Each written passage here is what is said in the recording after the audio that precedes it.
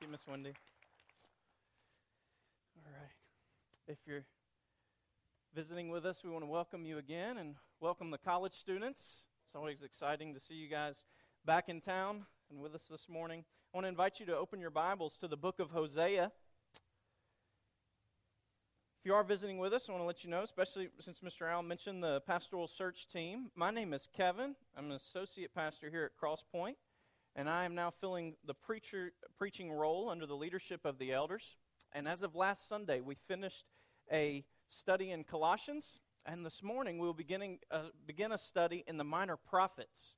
I've discussed this with the elders, and they thought this will be a great study for us, and so we will begin with the book of Hosea. But we want to set the stage a little bit on the minor prophets. Sometimes they can be confusing. They're minor prophets, so does that mean they're not important? They're not a big deal. What does it mean? They're minor prophets. And they're called minor prophets not because they're not a big deal, not because they were even less influential, but simply because the books are shorter. The minor prophets range from 14 chapters to just one chapter, while the major prophets being Isaiah, Jeremiah, Ezekiel, and then sometimes we put Daniel in that group. While Daniel's a shorter book and includes much more apocalyptic literature, sometimes we'll include him there, but those books range from 48 to 66 chapters, excluding the book of Daniel. Isaiah, Jeremiah, Ezekiel range from 48 to 66 chapters. So the reason we call them minor prophets is not because they're not good prophets or anything, or less important or even less influential, but simply because they were shorter. Simply because they were shorter. Now, I want to give you some context in which the minor prophets are coming. They receive their prophecy, and they're giving these messages. We're not going to travel deep into it, but suffice it to know that these were turbulent times in the history of Israel. Kings and even priests had rejected God's law. The kingship is described by one author as usurpation by assassination. And so the kingship is being gained by some people coming in, killing a king, and then taking the throne, which is not at all to do with God's covenant of Israel, with Israel. And politically, Israel was trusting in other nations, Assyria, Egypt, and eventually Babylon. Israel would try to partner with to gain power and to protect themselves. Spiritually, Israel was trusting in Baal, the god of the Canaanites, the god of the foreign nations. And so Israel, in every way that they could, was rejecting the covenant that God had made with them. Now, to think about the covenant God made with them, we would look at this in Leviticus chapter 26. And we're not going to go into that. It's a very long chapter, but let me explain just a little bit to you about what this covenant was about. God came to the people of Israel and He said, I want to enter into a relationship with you. He brought them, made them His people, and said, here's the agreement. I will bless you. I will give you all that you need. I will give you the agriculture. I will give you protection from your foreign enemies, everything that you need. And your stipulation is you just must obey me. Obey me. But if you don't obey me, I will take away the fruitfulness in your land. The people around you, the surrounding nations, will hit you from every side. And eventually, your land will be desolate. I will send you to other nations. This will be the result if you don't obey me. This is the covenant. This is the agreement. Very simple. Obey me, I will bless you. Disobey me, I will curse you. This was the covenant agreement. And the prophets come in, and if you were with us a little while back, we went through the book of Amos one Sunday, and I told those who were here, I said, the prophets were like covenant watchdogs. And so Israel began to steer away from their covenant with God to be disobedient, and God would send these prophets to say, you're not being obedient, you're not abiding by the covenant. And they would use very shocking language sometimes because what Israel was doing was very evil. And the prophets would come, He would send them to say, repent of your ways. God would say, repent of your ways, and I will restore you. The message of the prophets is mainly, repent. God wants to restore you to Himself. This is their message. Hosea is a little bit unique, though, isn't it? Many of the prophets begin with, the Lord said, go say this. But the book of Hosea is going to be, the Lord said, go do this. And so I would invite you to stand with me, and we're going to read in the book of Hosea. We're going to read verses 1 through 11. That's chapter 1, and it's basically a summary of the entire book of Hosea, setting the stage of everything that's going to happen. It reads, "The word of the Lord that came to Hosea, the son of Beeri, in the days of Uzziah, Jotham, Ahaz, and Hezekiah, kings of Judah, and in the days of Jeroboam, the son of Joash, king of Israel. When the Lord first spoke through Hosea, the Lord said to Hosea, Go take to yourself a wife of whoredom and have children of whoredom, for the land commits great whoredom by forsaking the Lord. So he went and took Gomer, the daughter of Diblaim, and she conceived and bore him a son. And the Lord said to him, Call his name Jezreel, for in just a little while I will punish the house of Jehu for the blood of Jezreel. And I will put an end to the kingdom of the house of Israel. And on that day I will break the bow of Israel in the valley of Jezreel. She conceived again and bore a daughter. And the Lord said to him, Call her name No Mercy. For I will have no more mercy on the house of Israel to forgive them at all. But I will have mercy on the house of Judah. I will save them by the Lord their God. I will not save them by bow or by sword or by war or by horses or by horsemen. When she had weaned no mercy, she conceived again and bore a son. And the Lord said, Call his name not my people. For you are not my people, and I am not your God. Yet the number of the children of Israel shall be like the sand of the sea, which cannot be measured or numbered. And in the place where it was said to them, You are not my people, it shall be said to them, Children of the living God.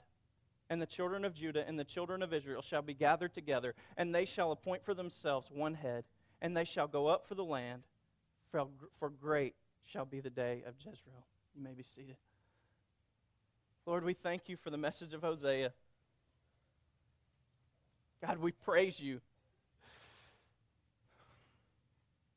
Lord, that you forgive us of our sins, that we are Gomer, yet you come to us and you say, I will bring you back, I will restore you. Lord, thank you. I pray that you would help us to see this message this morning, to see how it relates to our own lives, to see how we fit in this story. Lord, may we be greatly humbled by your mercies, that you would fill this time, that you would fill this place with your Spirit, Lord, so that we may hear your word and we may be transformed. It's in Jesus' name we pray. Amen. Now, if you're looking for baby names, Hosea is not the book to go to, obviously. But let me give you the timeline of Hosea's ministry. He's approximately 760 BC to 722. If you recall, 722 is the time period when Israel will be utterly destroyed and led away to Assyria. So the context of Hosea's ministry is 40 years of watching God's people grow closer and closer to judgment. And his audience, let me remind you that Israel and Judah have split at this time. Judah's in the south, Israel's in the north. Hosea is one of the earliest minor prophets, and he comes and he's prophesying to the nation of Israel, not to the nation of Judah. This is the message he is giving to them.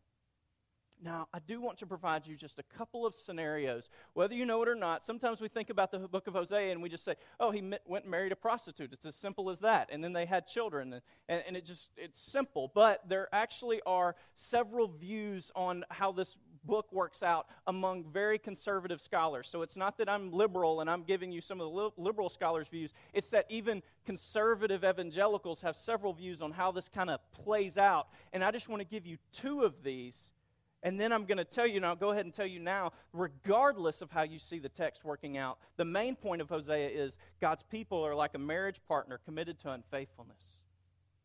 Only his covenant faithfulness can restore the relationship. So regardless of which view you take here, the main point is still the same. God's people are like an unfaithful marriage partner, and only God's covenant faithfulness can restore things. But here are just a couple of the scenarios. If you'll take your notes out of your folder, if you don't have those out already, those will be very helpful during this time. Scenario 1. Gomer was not an adulteress when Hosea married her. It was simply that God told Hosea to go marry a woman and she would become an adulteress later. Her adultery came out after their marriage. Their first child, Jezreel, was born to Hosea. And as you'll notice in the text, it says specifically that Gomer conceived and bore Hosea a son. In those first verses concerning Jezreel, it says this son was born to Hosea as the father.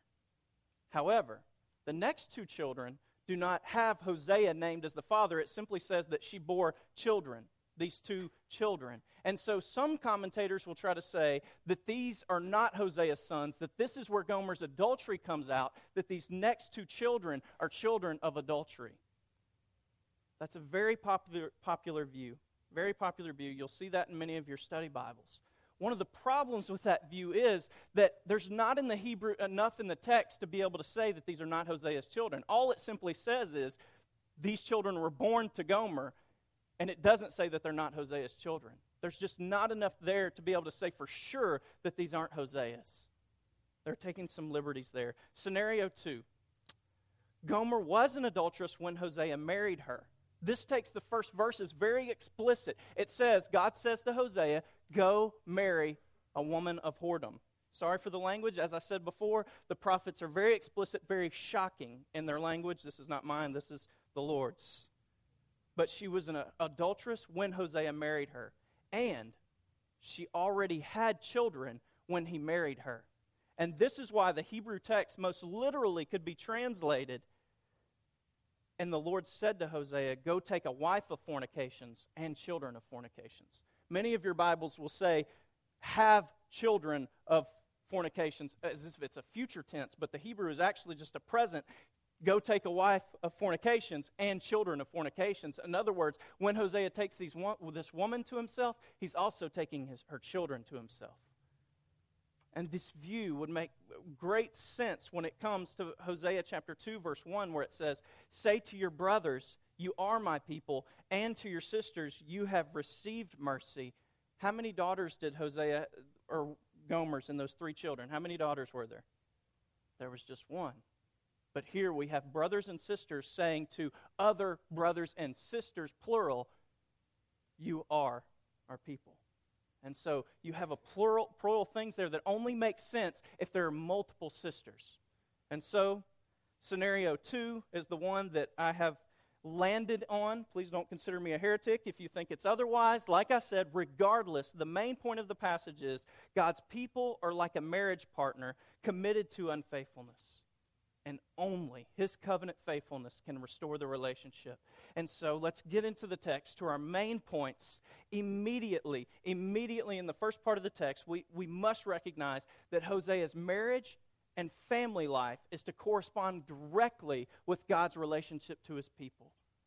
Again, it says, when the Lord first spoke through Hosea, the Lord said to Hosea, go take to yourself a wife of whoredom and have children of whoredom.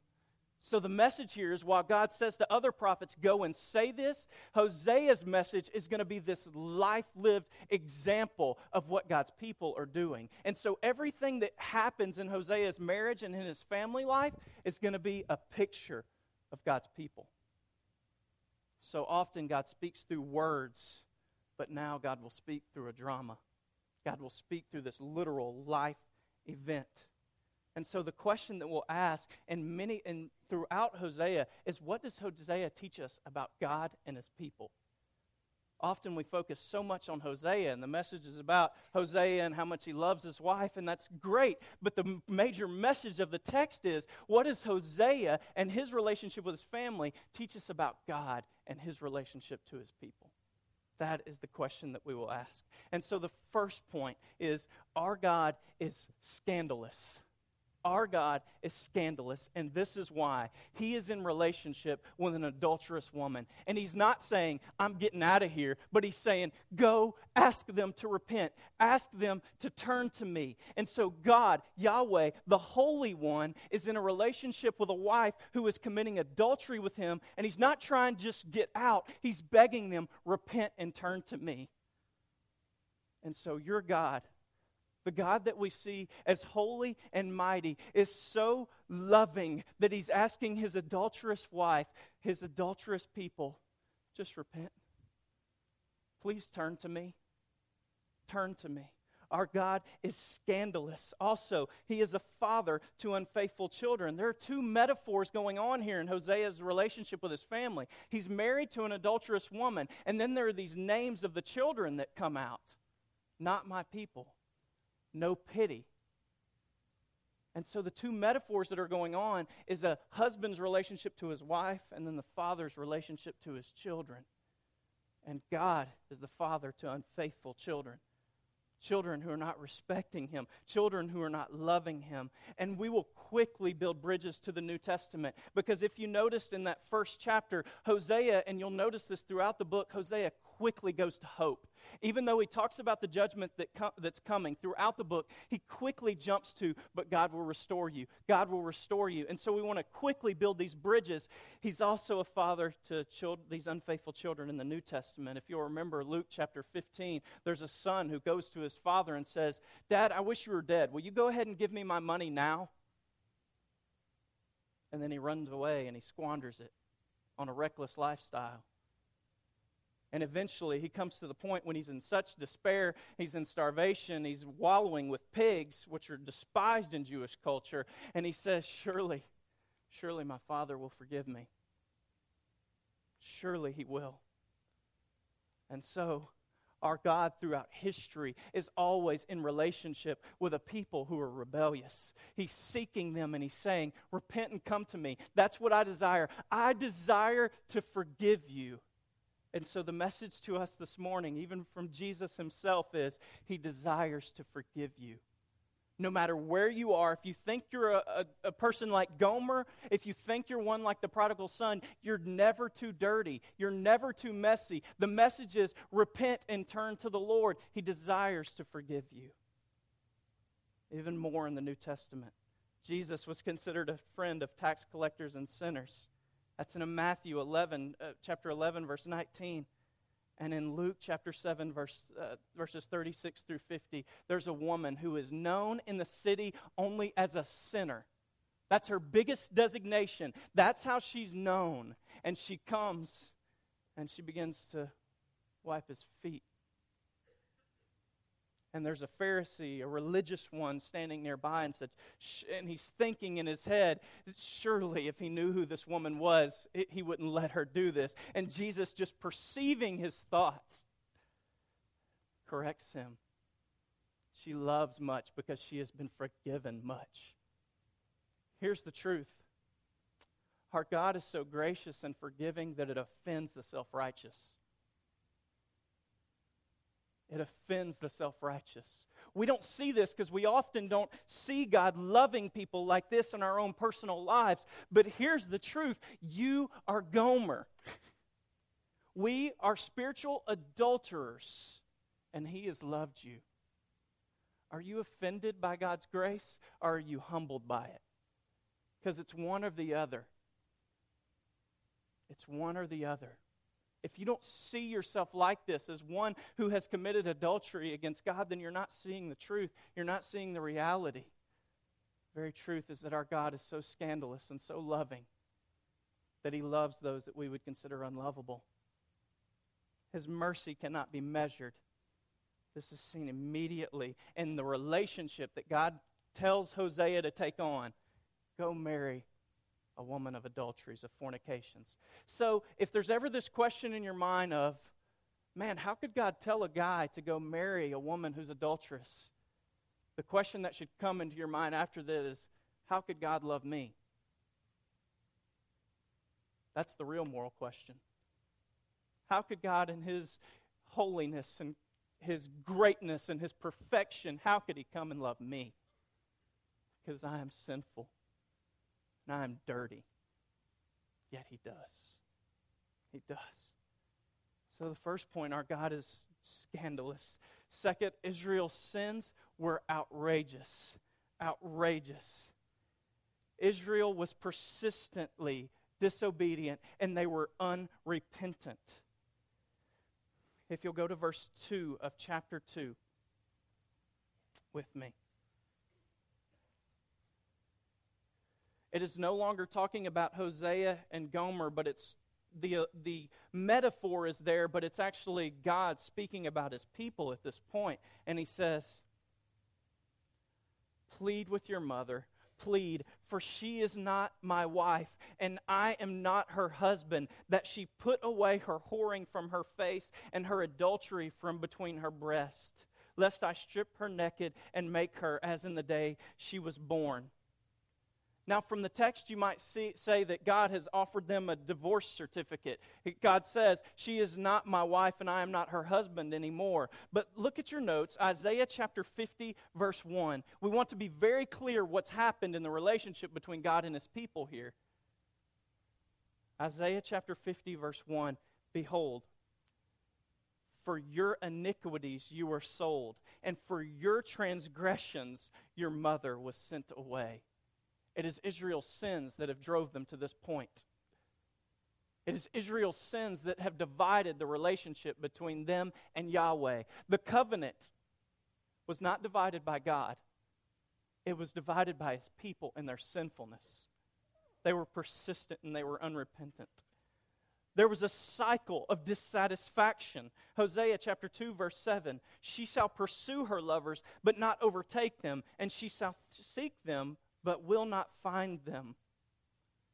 Their sins are outrageous because they continue to seek them, and they're never satisfied, yet they just keep seeking them. And this is what we do sometimes, isn't it? We continue to think for some reason that the sin, if we just get a little more, that it will begin to satisfy us. But the taste, we keep going after it. We keep going after it, and becomes a cycle of dissatisfaction. They were mentally and emotionally deceived. Hosea chapter 2, verse 8.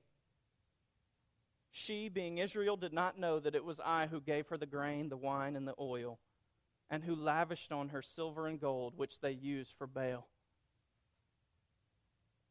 This is what happens when we walk in sinfulness, is that even our thoughts begin to be twisted. We can't even think clearly. We can't think accurately because our lives are obsessed with sin. And we're in this cycle thinking more and more will complete us. And so Israel became deceived. And this is where they begin to trust in Assyria. As I said earlier, they're beginning to trust in these foreign nations, thinking that will take care of them, but they're simply deceived because God said, if you will turn to me and repent, I will keep you. I will preserve you. Has this happened to you at all? Have you begun to think, if I take care of this situation, everything will be fine? I just need to take care of this, when what you really need to do is turn to the Lord? You really just need to turn it over to him? Trust him? Are you in this cycle of dissatisfaction in your life where you're just discontent? Maybe you're even miserable and unhappy. The message is for you is to turn to the Lord. He is your salvation. He is your help. Ultimately, their sins were a rejection of God. Hosea 2, verse 13, I will punish her, being Israel, for the feast days of the Baals, when she burned offerings to them and adorned herself with her ring and jewelry, and went after her lovers and forgot me, declares the Lord. The imagery here is so vivid. The picture God is giving is a husband who is watching her wife, his wife, prepare herself to go to a party. That's what Israel was doing. They were going to parties to celebrate Baal. And so the husband is watching his wife put on all this jewelry and get ready to go out to a party. Yet he's not invited. He's watching her get herself beautiful. Can you imagine this, husbands? Wives even. You watch your husband get ready to go out, thinking you're the one that will go with them, but all of a sudden they leave and you realize you're not invited and you know exactly where they're going. They're going to commit adultery. And this is what Israel was doing. God saw them get themselves all beautied, and then they went and committed adultery at the temple with Baal. And here, we need to apply this to ourselves. As one writer says, the reader may find himself confronted by a mirror rather than a window, since Israel's sin is also humanity's and every man's. This is what we do every time we sin. We go and we commit adultery against God. We make idols in our lives. And so if you think you're not like Israel, this is exactly what we've done. Even as we studied worldliness, is there anything in your life that you've realized is more important than holiness and your response to the Lord? Have you submitted yourself fully to Him? Because if not, this is your act. This is you. Next, His justice, God's justice, is necessary. His justice is necessary. Justice is God's promised outcome for sin. We talked about Leviticus 26 earlier. What God had promised to the nation of Israel for their disobedience would be destruction. He promised them that if they continued in sin, that He would destroy them, that He would punish them. And so God had to be faithful to His promises. And so if Israel continued in this sin, what would be the end? They would be punished. So Hosea 1:4, I will punish the house of Jehu for the blood of Jezreel.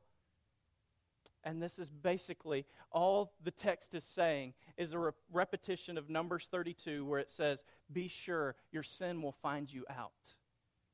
See, what happened is the house of Jehu had gone to the valley of Jezreel and they had killed other kings. They had gone and spilt blood of other kings. And then they took on the kingdom. And what God is saying, it's been a number of years at this time, and God is saying through Hosea, soon I will punish this kingdom for what they've done. While they think they've gotten away with their sins because it's been a number of years, their sin will find them out. And so, for us, if you're continuing in some sin thinking that you're getting away with it, your sin will find you out. There will be an end to it. And there will be a punishment. There will be consequences. So please, if you're continuing in some cycle of sin, doing the same thing, and thinking that God's not going to find you out, or other people won't, or have no consequences for your life, please stop now. The truth from the Word is your sin has consequences. God will punish sin. He must. It is His promise that He will punish it. Hosea 2:3. Make her turn from her sin, lest I strip her naked and make her as in the day she was born, and make her like a wilderness, make her like a parched land, and kill her with thirst. What God would do to Israel is He would make all the agricultural things, He would make them unfruitful. They would hunger, they would thirst, and the picture is this dry valley, and their land would suffer because of their sin. Next, through justice, God reveals the truth about sin. And the truth about sin is it's self-centered and it's self-destructive. One writer says, sin looks best when it is barely considered, quickly indulged, and never reflected upon. The reason that the nation of Israel continued in this cycle of sin is because they never stopped and asked the question, why is this happening to us? Is our worship pleasing God? Is our covenant with Yahweh intact? Are we being faithful to it? And so I want to ask you, are you slowing down sometimes and just reflecting on your life in the context of God? Is your life pleasing to God? Is it honoring to Him? Because we can get in these habits of sinfulness and we living so quickly and we think these things are good for us. But again, it only looks best when it's barely considered, quickly indulged, and never reflected upon. When you reflect on your sin, you'll realize it was not good for you. It was not good for you, nor was it good for anyone else. Next, it's never satisfying. Our sins will never be satisfying to us. This is the truth about sin. Hosea 2:6, I will hedge up her way with thorns, and I will build a wall against her, so she cannot find her paths. And so the nation of Israel was to continue searching and never find her way. This was God's judgment against them, and it would show them the truth. Eventually, Israel, after they were destroyed in 722 and sent away to Assyria, eventually there would be a remnant. There would be a people who would recognize that this was not good for them. The question is, will we realize that before it's too late? Will we turn to the Lord before we reap this destruction on our lives or on the lives of those around us? Augustine is a great example of this cycle of sin. St. Augustine, if you're familiar with his biography, he has what we would call a spiritual biography called the Confessions of St. Augustine. And Augustine was in his probably early 30s when he became a believer, but before that, he lived just a rough lifestyle. He was involved with various women throughout his life, and if you read the Confessions, he talks about his struggle with lust and sexual sin, and he continued to seek after these things, and at the same time, he became involved in several religious movements because he was trying to find a way of satisfying himself. And so he became in one called Manichaeanism, and he did that for a number of years, but found it was never satisfying and couldn't explain the struggles he had with life. And eventually, St. Augustine, after much wrestling, and of reading the Scriptures, became a believer. And at one point, St. Augustine said, and it goes well with what we're talking about here, "You have made us for yourself, and our hearts are restless until they find their rest in you." This was the experience of his life. You have made us for yourself, and our hearts are restless until they find their rest in you. If you are running after sin, let me assure you, let the Word assure you, you won't find your rest in sin. You'll never find a life that you'll love in sin. It's in Christ. It's only in the Father. This is the satisfying life. This is the joyous life. And C.S. Lewis, when C.S. Lewis wrote the Screwtape Letters, it's a play between this devil's worker and Satan. They're communicating with one another, and so we find these letters, and Lewis is writing all of this, and he's talking about some of the tactics the devil uses. I want to read this to you. It's in your notes. An ever-increasing craving for an ever-diminishing pleasure is the formula. Read that carefully. An ever-increasing craving for an ever-diminishing pleasure is the formula. It is more certain and it's better style. To get the man's soul and give him nothing in return, that is what really gladdens our Father's heart. And the Father there is none other than Satan. This is what sin will do for you. All you will reap is destruction, no satisfaction. This is all it will do. But again, Hosea quickly gets to hope. And this is where we are in point 4. His faithfulness, God's faithfulness, is triumphant. And I have beside that eschatological hope. Can anybody say what eschatos means? Anybody? Studied Revelation? End times. End times. Eschatos. Say that with me. End times. Eschatos. All right, good. So eschatological hope is end-time hope. And the reason I put this here is not to make you think I'm smart, but because the minor prophets bring in this message of what's happening in the end times. One of the major places we find this, we could call it, some commentators have called it a lock, is in the Old Testament. The Old Testament describes the lock, and then the New Testament tells us the key. And in the Old Testament, we find these hopes of what's going to happen. And in every minor prophet, we'll be able to find some eschatological hope. And so we'll go deep into this now. First, God will send us a Savior. Hosea 1:11, and then I have this from Micah 2:13. It expresses the same thought. The one who can break through barriers will lead them out, this being God's people. After they have gone through this pattern of disobedience and God is to restore them, this is their future. The one who can break through barriers will lead them out. They will break out, pass through the gate, and leave. Their king will advance before them. The Lord himself will lead them. The one it is speaking of is a Messiah who will come and gather God's people and who will lead them out. So God will send us a Savior. The next hope, a divine reversal of things. A divine reversal of things. Hosea 2:15, there's a thing mentioned there called the Valley of Achor. It says it becomes a door of hope. Does anyone know what happened in the Valley of Achor? There's someone named Achan who was killed there. The Valley of Achor was a place of blood where the people of Israel had to destroy a family of their own people because they had sinned. Yet God says, your memory of that place will change. The valley of Achor will become a door of hope. God will reverse things. Next, Jezreel, the son that Hosea first named, which brought up these ideas of destruction. What happened in Jezreel was bloodbath. The kings of Israel had been destroyed there. And so while this name at first of this child has a negative connotation for Israel, what the word means is God will sow.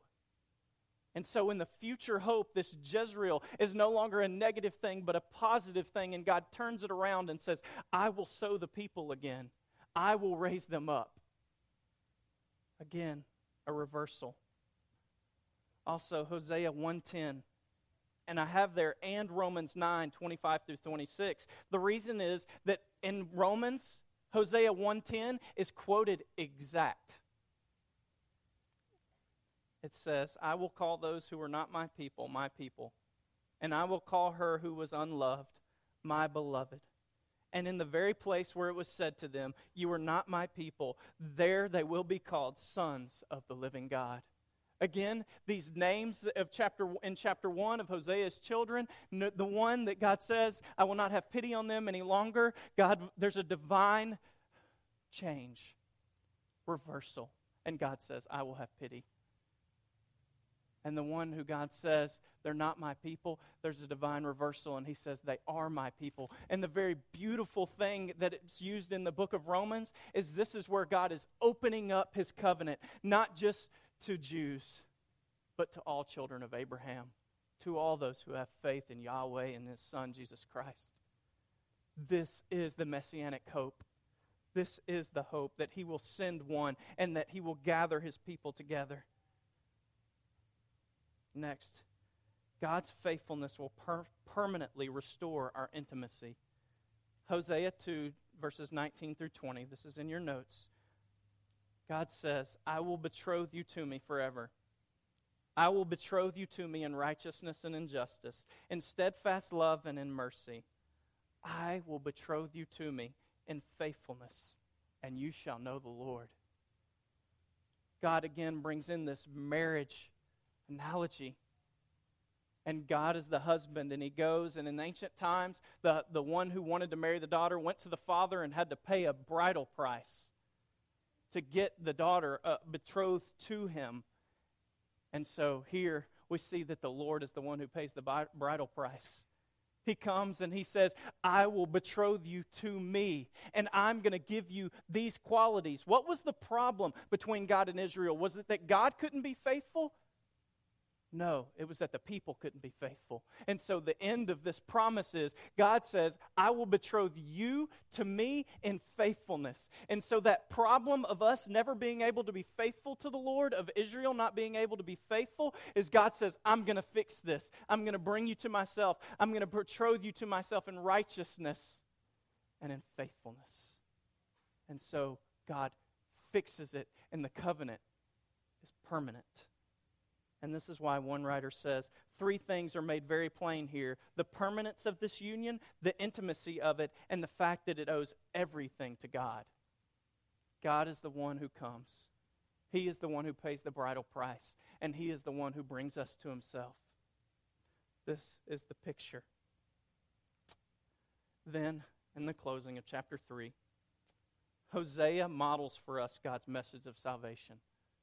All of chapter 2 is about God and his people. God and his people. And in this small section, the small chapter 3, this is the last time that Hosea and his wife will be mentioned the rest of the book. The rest of the book. What God has done between his relationship with he and his people, he tells Hosea to do the same. Chapter 3, verse 1. And the Lord said to me, go again, love a woman who is loved by another man and is an adulteress, even as the Lord loves the children of Israel, though they turn to other gods and love cakes of raisins. So I bought her for 15 shekels of silver and a homer and a lethek of barley. And I said to her, you must dwell as mine for many days. You shall not play the whore or belong to another man. So will I also be to you. For the children of Israel shall dwell many days without king or prince, without sacrifice or pillar, without ephod or household gods. Afterward the children of Israel shall return and seek the Lord their God and David their king, and they shall come in fear to the Lord and to his goodness in latter days. This shows the extreme lengths that our God goes to save us. While we sell ourselves into slavery, he comes and he pays our price and pulls us out. This is what our God has done for us. We've sold ourselves into slavery to sin, yet he sent his Son, and he paid the price so that we could be with him, so that we can be with him. The nation of Israel, what would happen where it says, you must dwell as mine for many days, you shall not play the whore or belong to another man, so will I also be to you. But the children of Israel shall dwell many days without king or prince, without sacrifice or pillar. All these things, the nation of Israel would be sent into Assyria. They would not have the kingship. They would not have the religion. They would not even be a nation anymore.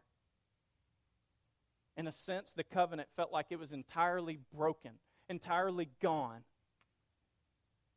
But God says, afterward the children of Israel shall return and seek the Lord their God and David their king. This is the eschatological hope. This is the end time hope. See, David their king, David their Messiah. As Jesus comes in Matthew and he's in the line of David.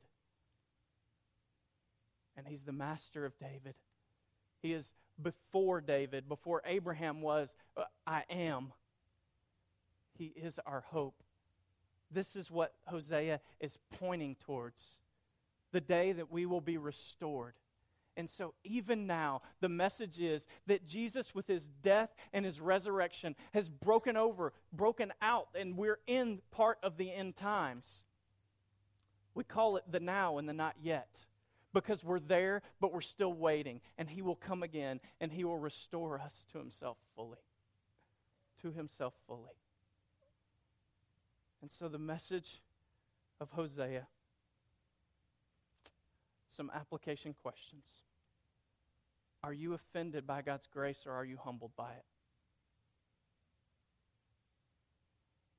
Again, we are all Gomer. We are all these children who have gone astray.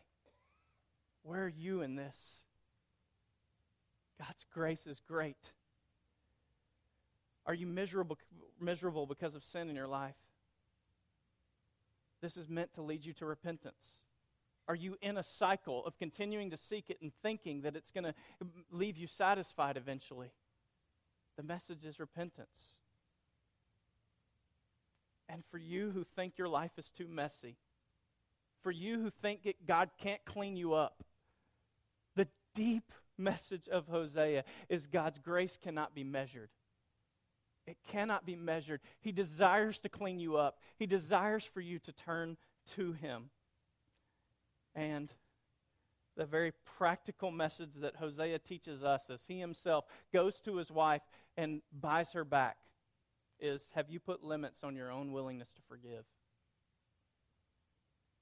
Or is your life a display of God's forgiveness of your sins?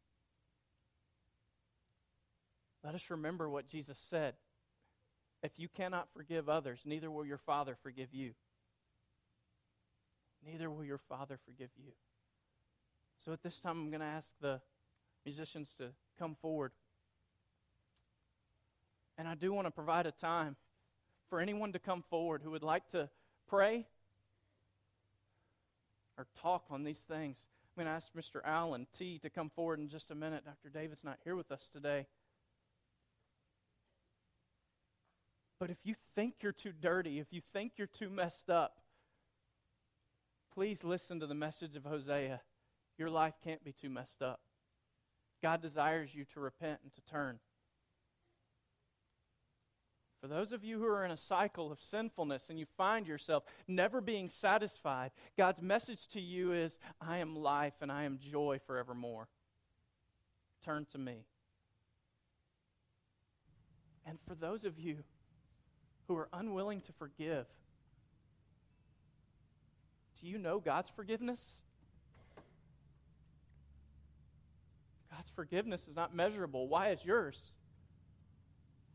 We as the church body must be willing to forgive one another, whatever grievances and outside of this place. This is how we exalt Christ and exalt the gospel that He's given to us.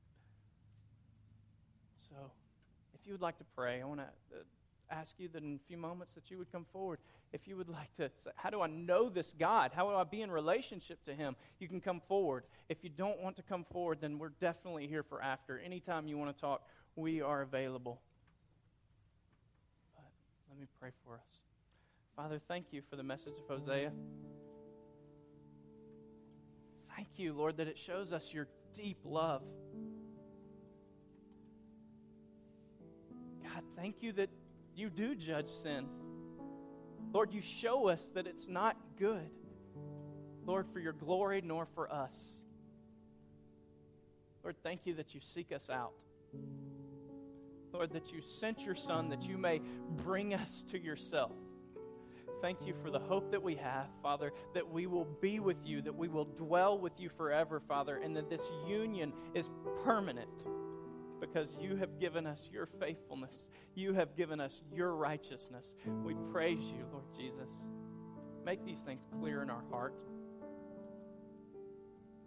Thank you for this time to reflect on your word. It's in your name we pray. Amen.